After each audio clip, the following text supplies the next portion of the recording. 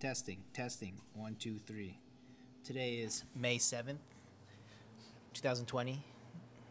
We are at the restaurant, and I got I guess you can say, a childhood classmate of mine, which I cannot name due to many reasons. But we're going to talk about many things. First, we'll just talk about what he's heard about the virus. And we may not fact check it, but he wouldn't just bullshit me, so just take that. I appreciate the kind words, but there's a lot of helium being pumped into me here. All I'm effectively driving at here is this is just stuff I've heard from a geneticist who's a family relative. So this isn't anything that I actually know. It's not anything that I've actually thoroughly researched. This is mainly being parroted. So I mean, you can take this how you will. But part of what he was telling me about the COVID and what makes this a real big problem is that quarantine. Again, this is strictly from what I've gathered. Quarantining is really helping us short-term wise relative to long-term. This is a short-term benefit that we're doing this with, not necessarily long-term benefits. So here's what I mean. A virus needs hosts to spread to, right? In the absence of host, the intuitive response, which is why we're kind of quarantining. Well, actually, the main reason you're quarantining is to flatten the curve. One of the side effects of it, or one of the benefits that people are hoping for, is that it'll help eliminate people who are being affected by the virus. That might be the case, but the problem is that current research that they're showing is that there's more than one strain. There's a more virulent strain and a deadlier strain. Yeah. And in theory, what some of the studies are showing is that in China the outbreak was a less virulent strain, and what's happening now in Europe and the U.S. is there's a much more virulent strain. So what the problem is when you quarantine, you're not building any antibodies, right? This is where you get a lot of your conspiracy theorists who are flipping out about I need herd immunity. Herd immunity is fine, let's go out, blah, blah, blah. Okay, yeah, herd immunity is a pretty effective way of Let's explain what herd immunity is. Okay, you might actually be better at explaining it than I am. From what I've gathered was that herd immunity is that you basically just go at it, at the virus, and get it, and survive it. Like the flu, but then the fatality rate is 20 to 30% people who get it. So to layer on top of that, herd immunity also is that you're effectively having other bodies, people's individual bodies, blocking it from you because they have a certain amount of antibodies built up, or you have people around you who are effectively not getting infected because they have a certain amount of antibodies. That's also what herd immunity is, right? Yeah. So the problem is that when we're quarantining right now, we're not building up any kind of antibodies, right?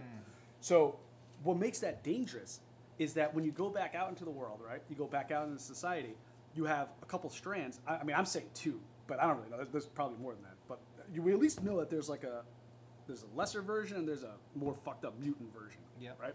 That fucked up mutant version, if you get that, when you don't have any antibodies, you are fucked. Yeah. And the problem with that is when you're quarantining, right now we're quarantining for the short term. The short term benefit is that we're not flooding the health system, right? Yeah. One of the issues that you have to consider now is when you exit quarantine and you don't have an appropriate amount of antibodies built up, you're still you're not safer than you were before quarantine. So I guess what I'm trying to say is what made it a bit disturbing when I was listening to my geneticist cousin was that the fact that we don't have any built up antibodies when we exit quarantine could potentially. So then you're getting a second wave. Yeah, I mean the second wave.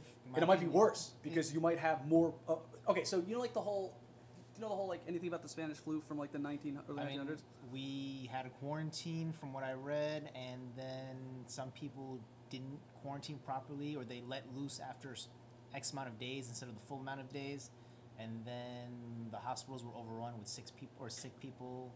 Hundreds of thousands died. I think that was San Francisco. So what made all that even worse is that. So they also kind of did the quarantine bit, right? Yeah. Here's the problem. The people who are going to the hospitals typically, who are really, really sick, have the real. So I think Spanish flu actually had that, where they had a lesser version and a more effed up version. Yeah. And what happens is when you're quarantining, right? The people who are in quarantine, typically at worst, have mild symptoms, right? And in that environment now, you have people with mild symptoms who are quarantining, and they're effectively not spreading antibodies to other people, is what that means. And the sickest people who are in hospitals and are out in public because they need treatment and stuff are the ones who had the really messed up version of it. That's why they were a lot of times they were having such severe reactions. Yeah. And those people now are out in public spreading the deadlier strain when the people who aren't when the people who aren't being infected have the lesser strain, and they're not spreading antibodies to anybody. Does that make sense so far? 'Cause I'm No, it jumping around does. a lot. No, it makes so sense. so that's effectively the fear. So you're just very that- sterile, basically. Yeah, so that's the fear that I think is a reasonable one now, where it's like, yeah, we're quarantining and yeah, we're not exposing them, we're not building up antibodies. So you think a vaccine is safe for everyone to take since they've accelerated the research on it? So again, I'm not versed on this. I don't have any kind of background in immunology. Immunization. Immunology. I always say the fucking Yeah. word wrong. Yeah.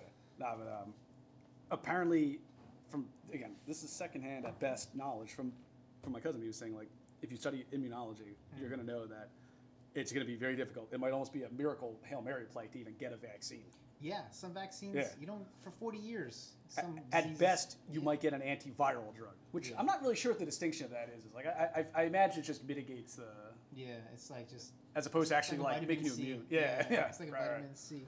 So then, the next thing I wanted to talk about was, I guess, how do you feel about people all of a sudden protesting that they want to get back to work versus people who think they're idiots? So that's so hard, man. Not Because even wearing masks. Yeah. Touting guns. so there's like a couple things that I would want to say about that, but like the most pertinent thing is that people, we have to stop being tribalistic assholes. Okay, not every like stance has to be absurdly extreme conspiracy theorists, which is what you got. A lot of the people who are like are protesting are your anti-vaxxers. Yeah. My stance on vaccines, I'm not. It's irrelevant to this. However you feel about vaccines, anti-vaxxers, it's whatever you. Okay. Yeah. Anti-vaxxers, a lot of their position is that they don't want decisions being made for them by the government about how to handle their body. Right. Yeah. A lot of the counter argument to that, which is I think fair to a certain degree, is well, you're being an asshole. You're not thinking about other people. Yeah. And you're gonna get other people fucked up, even if you don't get fucked up. It's an inherently selfish position, right? Yeah. I'm not gonna debate that because frankly it's a little bit irrelevant. I'm just bringing up an example of you have people who are hyper polarized in one direction, like anti-vaxxers, anti-quarantine guys, and a lot of their sentiments, and I think it's reasonable. A lot of the sentiments are, I think I don't want the government telling me what to do. Right? Yeah, I mean, And like that's what our country largely. that's basically like if you look at it for the longest time, that's the Republican side versus the Democrat side, where government everything should be controlling everything in a sense. See, I don't even like making it that binary. Of I a don't problem. like it either, but that's what I've gathered from Right. friends from both sides of the aisle. Yeah. But the thing is that these protesters, you have to think about it. They can't get money from the government, or they don't get enough money to pay their bills, feed their family. I'm gathering a majority of these people who are protesting are just they're suffering, and they're scared. So how else do they know how to get all this out? They go protest and shoot guns in the Right. air. Yeah. No, I mean, right. Because at this point, they the only way they know how to express is in these really inefficient ways. But the thing is the government should have done their job day one from when they closed. They're going to say we're going to fix everything on unemployment. Like look at Canada, for example. Right. After 2 weeks, they gave $2,000 to each Canadian. They said you should be able to be fine on this plus extra money for kids too. Mm-hmm. They said for at least 50 days. Okay. 40 to 50 days. After that, we will come back again and see how everything goes. Right. And I mean, even though Canada's 35 million people, they've only just had a mass shooting recently during this whole quarantine. I didn't even know that actually. And then they actually banned 1,500 assault rifles and machine guns. That and I heard. Okay, well that makes sense why they did that. Yeah, literally 2 days after. So all right. So to piggyback on that, like, I don't. How am I going to frame this? I think it actually. So we're kind of getting lost in the weeds with this when we're talking about this. I think it's much more productive to look at the issues that you're talking about. We're talking about from like a much more top-down view. And here's what I mean by that. What your protesters are going off of, like we said, they don't want the government telling them what to do, and that also, and this is a rightful point. Now, granted, it's a bit tone deaf to say, but it is a fair point that okay, you're gonna fuck the economy for a bit, right? The question is how much damage are you gonna do to try to mitigate the spread of the disease, right? So the problem that exists right now is we live in a position where it's a very precarious balancing act between people's health, lives, right? And many people say that is of the utmost importance, I'm not going to dispute that. That's a pretty fair and moral position to take. And then the other side is, well, we have to get the economy going because the longer it keeps shut down, the bigger problem it becomes until eventually it might snowball to a point where we can't control it anymore. Yeah. And then you might have even more lives lost, right? I read a study that about 20% of the people aren't going back to their jobs because they've turned it into something online or something to do at home. Well, I mean, that's why you got a whole bunch of people pushing for like universal basic income and stuff like that. Yeah, Andrew Yang was pushing that. I'm willing to touch on that for a second, but that little bit after the point, I'll get right back to that. Yeah. So the point that we're setting up is that you have to balance between economic needs and like healthcare needs, right? And this is ultimately, I think, where a lot of this boils down to, and we don't want to like talk about it too much because it's uncomfortable. I mean, I'm sure if you go on Reddit, there's like, or some social media, somebody's talking about it, but I don't think it's an out in the open conversation enough. Here's what I mean. You have this balancing act, right? Who's responsible for that balancing act? Largely the government, right? Yeah. Now what's the current? But also the corporations behind the government. Okay, well now that's a whole bigger problem. That's a bigger problem. Yeah, that's a whole bigger problem. But I'm more going with a philosophical point here, which is that you have people who rely on the government to do this precarious balancing act between lives and economic matters, right? Yeah. The problem is, and this is, I mean, I keep saying the problem. This is one of the problems, is that almost nobody has any faith in government institutions anymore. So, as a brief aside, this is one of the great ironies that you're going to have, right? And a lot of people don't. I mean, I don't blame him because look at the DMV, for example. Oh, well, shit. You know? Hey, the DMV's gotten better, bro. I mean, it has gotten better to a point. I mean, they've made things electronic, but to an extent, you have to wait in line for a long time. Yeah. You know? Right. No. All right. So yes. Or unemployment, for example. They were just saying that dude, don't even talk to me about that. their system is an old computer language from the 70s. Yeah, it's like what the hell? I have no idea how it even functions. At least pay Google to fix it in 1 week. Yeah, but then the government people hold into Google and I don't know. You just pay them and that's it. All right, fair enough. Yeah. But I know what you mean. Right. Yeah. So the problem is you have a large mistrust of whether the government's going to. Oh, and I was gonna say it's like one of the great ironies is a lot of the people. I'm not painting Trump supporters as idiots. Like that's not fair. Like there's how many millions of Trump people? Like I could even postulate that maybe half of them are incredibly intelligent. I don't know, right? But the point is that a lot of people bag on Trump supporters for being idiots. I think this is one of the times you can actually bag on them for being an idiot. And here's what I mean. A lot of these people are all like Trumpophiles, right? They worship at the feet of Trump, and they're like, this is clearly the guy who's leading us, right? Here's the problem. They're protesting against the guy who they worship is telling them to do. Oh yeah, no. It's like the amount of cognitive dissonance that has to go into to be like, Trump's a god. Fuck the government. I don't want to listen to these mandates. It's like, guys, somewhere in there, like he's the guy telling you to do this. He's one of the 3 branches of government. Yeah, so it's like you're railing. I mean, maybe the cognitive dissonance is so high that some people have convinced that. No, but people are just advising him wrong. I'll tell you exactly what happened. All right, so there's 2 ways to that. One thing is obviously the White House created guidelines for people to follow. They didn't follow. You can say that he didn't write them, man. He didn't write, but it's his White House, right? Yeah, and they he's the one who signs off on it. Yeah, so they broke it a bit, but they're protesting their governors. Oh, okay. I see what you're the driving. stuff that they've been doing and saying. That's a little different. Yeah. Okay. So, all right. So the further piggyback on that. So I don't have an actual answer to that or how to even approach that. This is more of a think about this for a second, right? And this is. I wish we had a constitutional genius here because I know I'm half retarded to just intervene. So in Florida, a lady opened a nail salon and then she was supposedly thrown in jail. Yeah. But then the judges threw it. And I was like, no, this is basically unconstitutional to throw someone in because they wanted to make a living. Yeah. And they couldn't because the government has an order. Right. But now gyms in California are opening too against the governor's will. I'm shocked you were not on a flight to California at this point.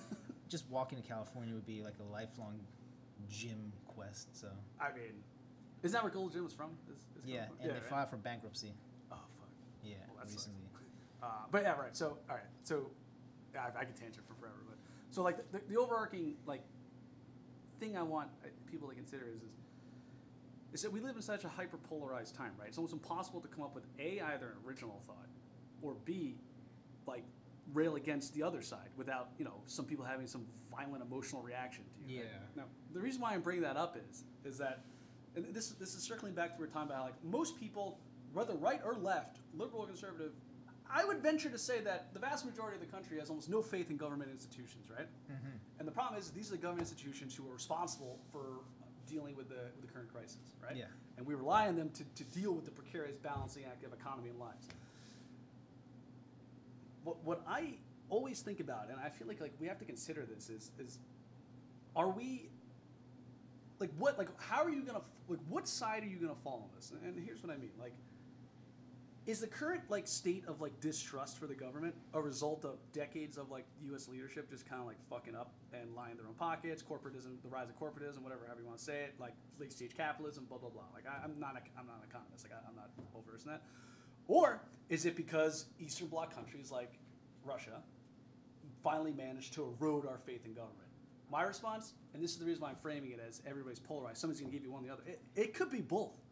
And this is what I've always been worried about, is that so we exist in a world right now where we want to blame the Russians or we want to blame our leaders. It's probably both, dude.